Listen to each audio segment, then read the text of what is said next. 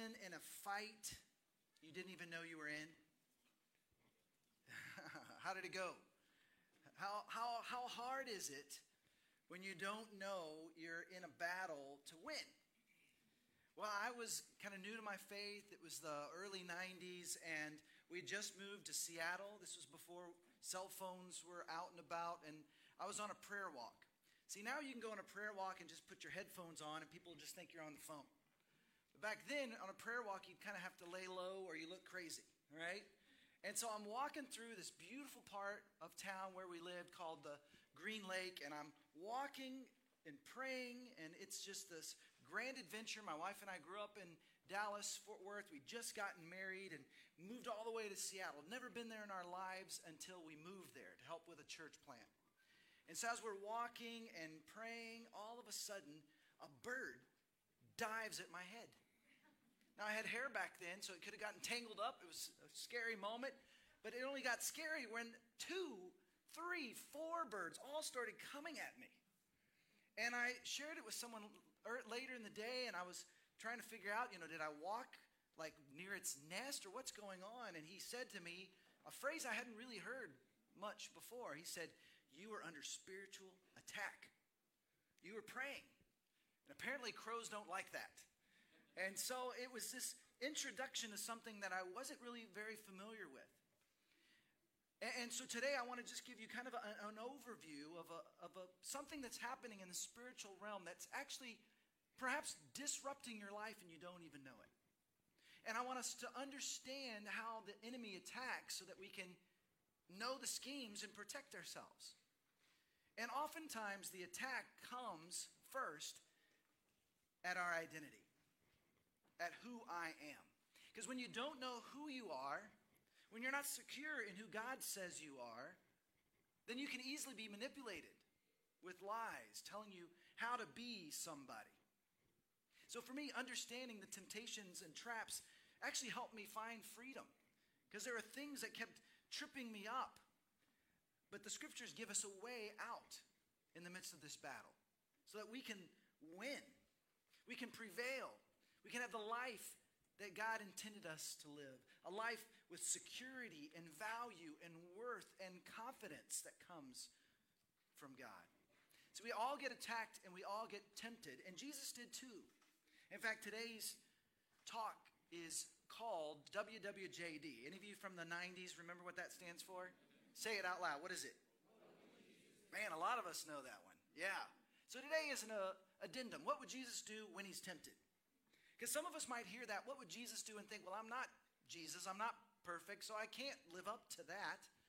But you know what? If you've decided to follow Jesus, you actually can make progress. There are things I'm not struggling with now that used to be overwhelming to me not too long ago. You can actually become more like Jesus, more and more like the one who was perfect, the one who's filled with life and joy and peace, and we can experience that too. So listen to what the scriptures say about spiritual warfare. This is in Ephesians 6. It says, "Finally be strong in the Lord and in his mighty power. Put on the full armor of God so that you can take your stand against the devil's schemes. For our struggle is not against flesh and blood, but against the rulers, against the authorities, against the powers of this dark world, and against the spiritual forces of evil in the heavenly realms." If you're unfamiliar with this idea of the armor of God, then read all of Ephesians 6, especially the last half.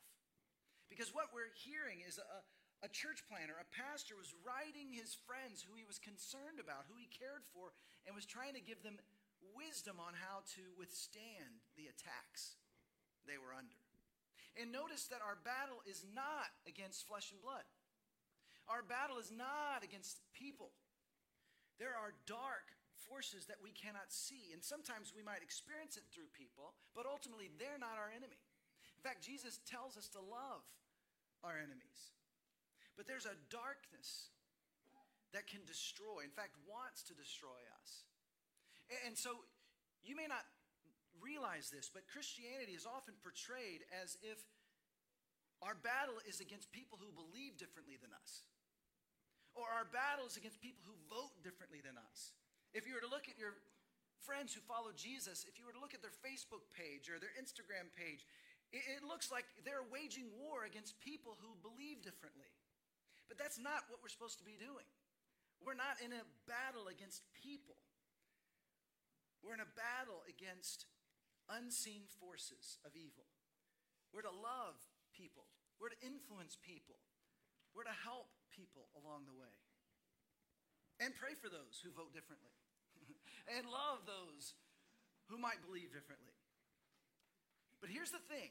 The battle is more sinister than we realize, but it's way more subtle than we realize as well. Because ultimately, the battle is in our mind. Now, let me just pause and just acknowledge that some of us are here and we're just exploring faith. And that's wonderful. This is a great place to do that. You can come with your doubts and your struggles. We all have issues we're trying to work through. And this is a place where you can truly come as you are. We love everyone, life by life. And so let me just say, there's some of us that aren't sure about God or Jesus, and certainly aren't sure about some sort of satanic evil. And let's be honest, there is a lot of misunderstandings when it comes to this sort of thing. And I think some of it comes from the Middle Ages.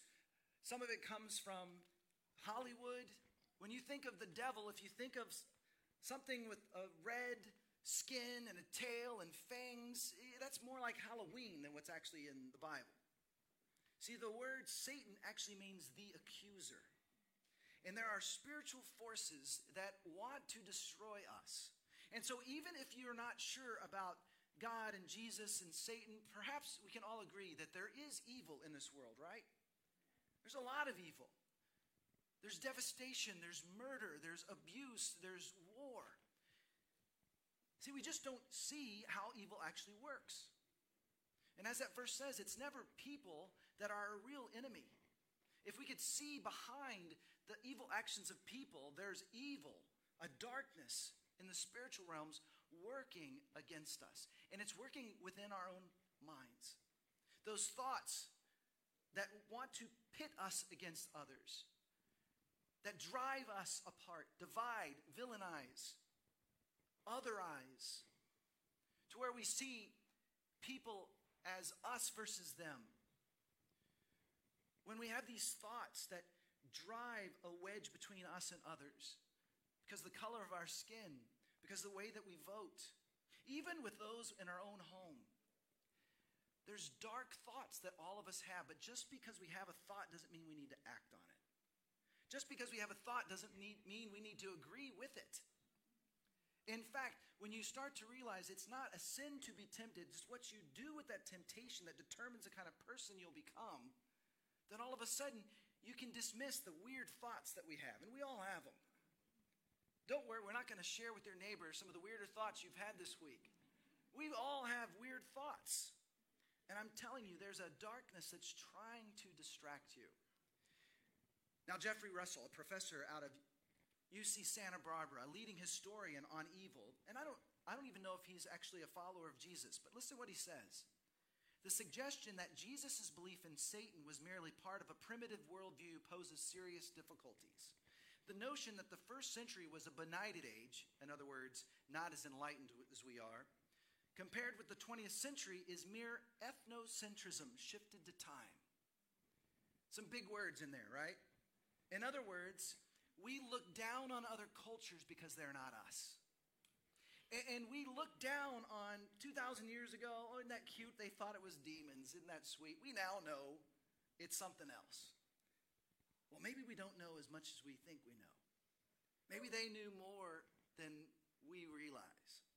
See, Russell notes that our lack of belief in evil satanic force bent on mass destruction has not actually decreased evil.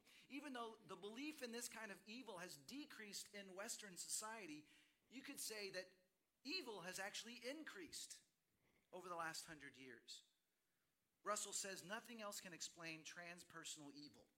The fact that large groups of normal humans can be led to do horrific things. See, but for our purpose, here's what you need to understand. Evil's only power is when you believe the accusations, when you believe the lies. See, the battle is won or lost in your mind. So think about the thoughts that come into your mind, attacking your worth or value, tempting you to lust or to judge, provoking insecurity within you or superiority.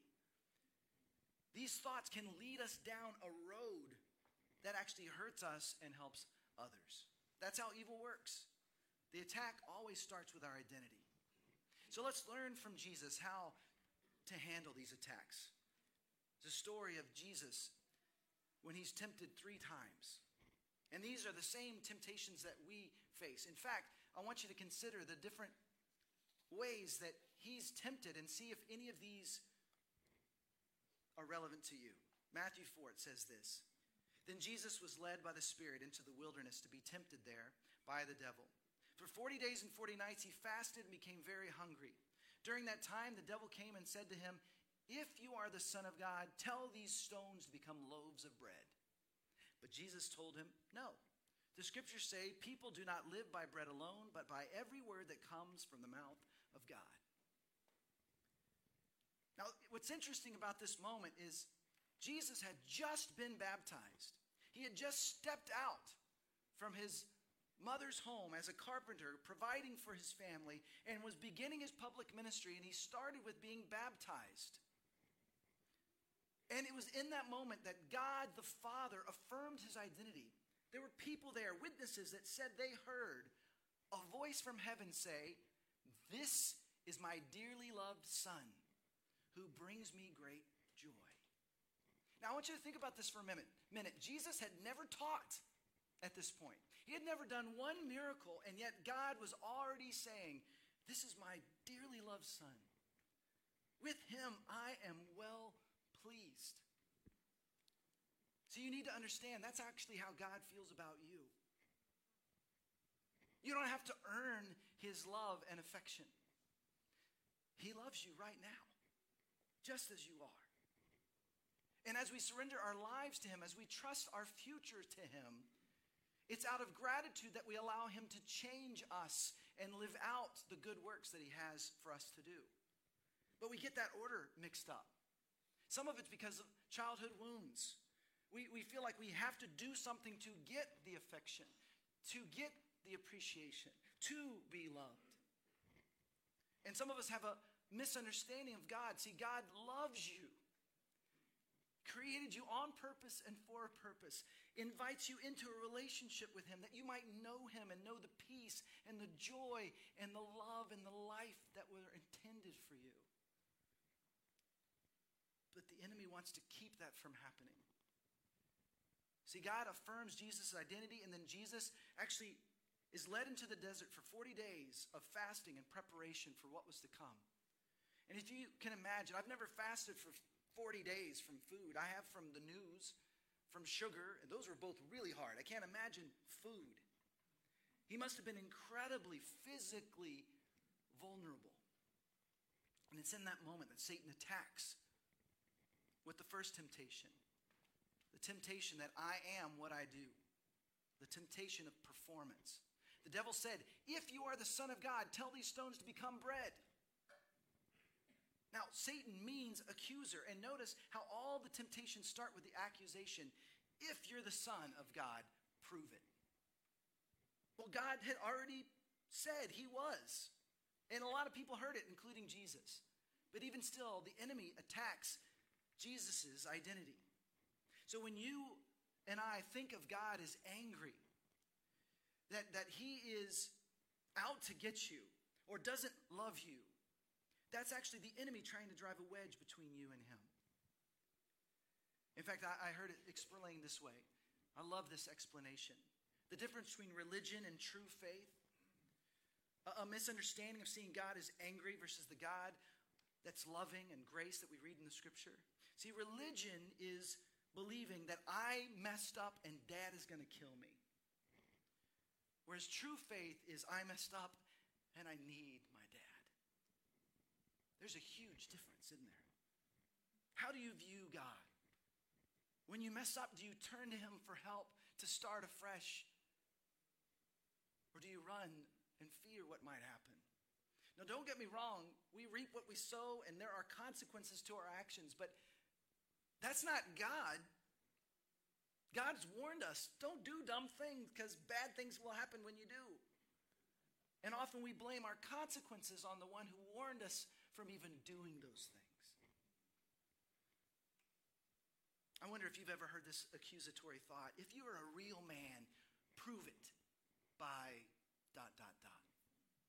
Or if you're a woman worth loving, prove it by ...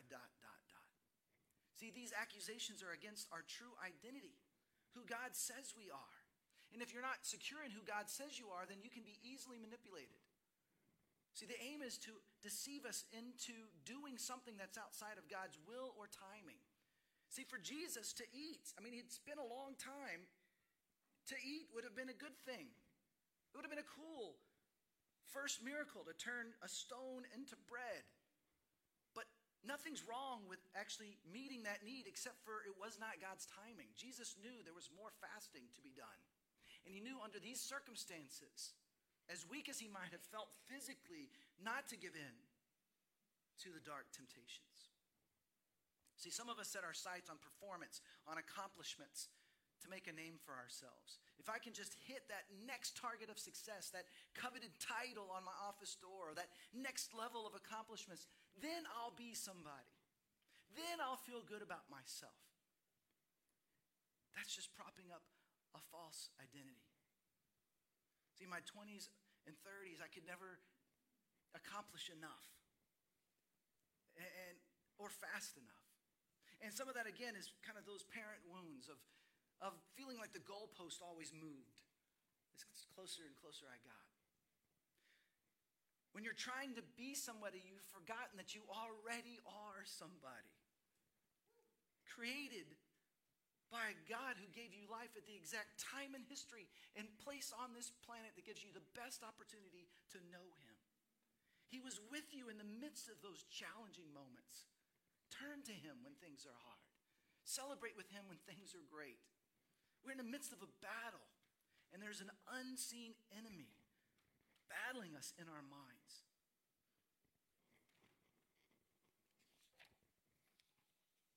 I've shared before about how making progress comes through understanding what's really true. Even last week, I talked about being in a funk since my dad had died. And really, if you're anything like me, sometimes I'm just kind of easily irritated.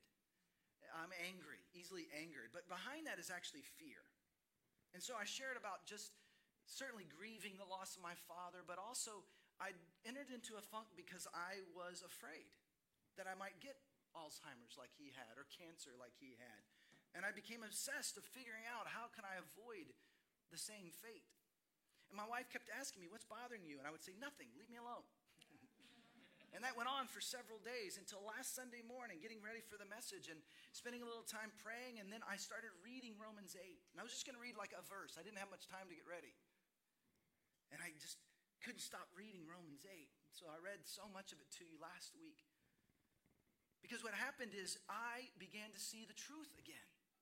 I don't have to be a victim of my fears. I am not defined by the worst things that have happened to me or people I love. I'm defined by the one who created me. And so are you. And so I'm happy to report, after sharing with all of you last week, I've been funk-free ever since. Now, I will tell you, I learned a special lesson because that morning was when I realized what had been bothering me, and for several weeks my wife was asking and I didn't know, and so I'm glad I was able to share it with you, but I have learned a lesson. I probably should have shared it with her first rather than her hearing it with you last Sunday. But sometimes I'm a little bit slow to figure things out. But I want you to understand, when Jesus said that I am the way, the truth, and the life, when Jesus said, if you will follow my teachings, you'll know the truth, and the truth will set you free, this is what he's talking about. Do you understand who you are? And when you say yes to following Jesus, now you're actually in Christ. When you've opened up your heart to him, you're actually forgiven. You are a child of the King. In fact, just for fun, let's just practice saying that together. It should be up on the screen. Ready? I'm a child of the King. When things are going wrong, when you're being tempted to think differently and that you're unworthy, that you have so much shame, remind yourself, wait a minute. I'm a child of the King. Why is this bothering me so much? I'm a child of the King. We, in the first week, looked at Ephesians 1, and I encourage you to meditate on Ephesians 1. Put your name throughout Ephesians 1. Just to summarize verses 4 and 5. I am dearly loved and adopted, a son or daughter chosen by God, blameless in his eyes. We've been put in a different position because of what Jesus has done for us. But then there's temptation 2. Temptation 2 is I am what others think. We get sucked into people-pleasing. Notice what happens here. The devil took Jesus to the holy city, Jerusalem, to the highest point of the temple and said, if you are the Son of God, jump off. For the scriptures say he will order his angels to protect you, and they will hold you up with their hands so you won't even hurt your foot on a stone. And Jesus responded, the scriptures also say you must not test the Lord your God. See, some of us have built our identity around what people think about us. We're afraid not to please other people. But this is a trap. Satan was tempting Jesus to throw himself down from the highest spot on the temple, to make himself known, to be rescued by the angels. And what's so dangerous about this, he says, if you are the Son of God, jump off. For the scriptures say he will order his angels to protect you. See, the enemy actually knows the Bible too. But he doesn't include the context, and he twists it, manipulates it. And so Jesus knows the truth, because there was also rumors of how when the Messiah were to come, this was not in the Bible, but rabbis were saying when the Messiah would come, we would know it because he would be at the top of the temple. This was Jesus' moment to please the rabbis, to allow the angels to rescue him. But instead, he refuted it because he knew the truth. And the truth is what set him free. See, one of the things that I was really convicted of during the pandemic, even as we reached out to many of you, those of you who were part of Gateway those 3 years ago, feels like a lifetime ago, was how many of us didn't understand God's word, didn't have time with God on a regular basis. Because being online is certainly better than not being at all, but it was really hard when their only connection with God was with other people on a Sunday. That's not enough. And so I want to invite you to do something with me. I had this idea on Friday, and I've been thinking about it all weekend, and I'm really excited about it. I'm going to start it in the new year, and I'm going to invite you to join me in it. Read through the New Testament. It's just one chapter a day, 5 days a week, and I'll record a little video. If you want to follow me on social media, you can look for me. I even have a TikTok account now. TikTok, YouTube, Facebook, Instagram. I'll even do it on Twitter if that's still here by the new year, right? But I just 1 minute a day, I'll just share the context of what we're reading that day and what we can be hearing from God's voice in that. Just join us in understanding who God is and the truth of who he is through the scriptures. You see, the Bible is one of the ways that we understand the truth. It's one of the ways God communicates to us. A verse that really helped me just remember my identity as an early follower of Jesus was Galatians 2:20. It says this, my old self has been crucified with Christ. It is no longer I who live, but Christ lives in me. So I live in this earthly body by trusting in the Son of God who loved me and gave himself for me. I would just quote that to myself. I would just remind myself. Another verse, the pure in heart will see God. Anytime a lustful thought would come crashing into my mind, I'd remind myself, wait, that's not the direction I want to go, because the pure in heart will see God. You know what? If we allowed temptation to be the reminder to pray, if we allowed temptation to be the reminder to quote scripture, we would actually be undefeated in life. But see, what happens is we come under attack. And what happens is we end up with shame. Now, shame is not about an action, but about identity. It's when we believe the lie that something's wrong with me. We feel worthless or horrible or condemned as a person because of the bad choices, because of the temptations. But there's no condemnation in Christ Jesus. There's a difference between condemnation and conviction. The Holy Spirit will convict your heart so that you will make a different choice and show you a way out. Condemnation says you will never be better. There's a difference. Conviction leads to life. Condemnation leads to death. So Jesus fights the lie, quoting the scripture. Don't test God, but trust God. Which leads to the third and final temptation. I am what I have. Possessions. Next, the devil took him to the peak of a very high mountain and showed him all the kingdoms of the world and their glory. I will give it all to you, he said, if you will kneel down and worship me. Get out of here, Satan, Jesus told him, for the scriptures say you must worship the Lord your God and serve only him. Then the devil went away and angels came and took care of Jesus. One of the things we can learn from Jesus is the best way to get rid of a bully is to ignore him. 3 times this bully tried to deviate Jesus from the plan that God had for him, and after a while, the devil gave up. I want to be that kind of person. What about you? I want the devil to give up. He's tired of trying because it's not going to work. And what we see here is Jesus resisting the lie that Satan, who does have power for now, was offering him all the kingdoms in front of him. But the truth was, Jesus already had access to all the kingdoms. He had all authority and all power, and all things one day will come under his loving kingdom rule. And see, here's the beautiful thing. When you choose to follow after him, you become a child of the king. You become his heir. Galatians 1, and because we are his children, God sent the Spirit of his Son into our hearts, prompting us to call out, Abba, Father. And since you are his child, God has made you his heir. Not only do you become a child of the king, but you have access to the inheritance because of what Jesus did for you and me. Too often we get manipulated by evil. We believe lies, and those lies become our reality. Too many of us are walking around living out a false reality. God wants you to know you are secure. You don't have to envy others. You don't have to have more to be truly secure. You can be secure, fulfilled, strong, getting rid of the old self, putting on the new self. See, John 10:10 tells us the thief's purpose is to steal and kill and destroy. He said that with a Texas accent. To steal and kill and destroy. But my purpose, Jesus says, is to give them a rich and satisfying life.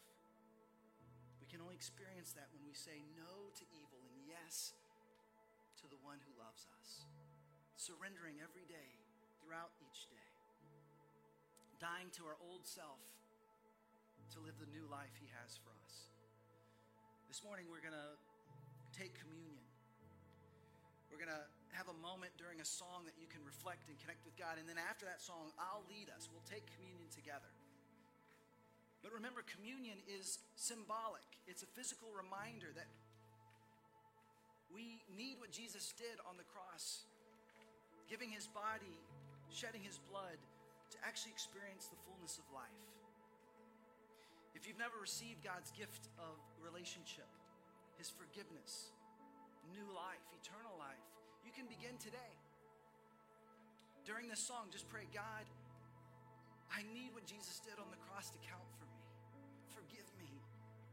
Lead me. That's the beginning of a lifelong conversation. And if you do that today for the first time, this could be your first communion. And if you're not there yet, that's okay. Just let this time pass. Just enjoy the song. But reflect, consider, perhaps ask, God, if you're real, show me. Start pursuing him that he might reveal himself. And for those of us who've been following him for a while, there are things we need to surrender today. We need to let go of anxiety and performing, people-pleasing, envy and comparison, judging, greed, slander. During the song, examine your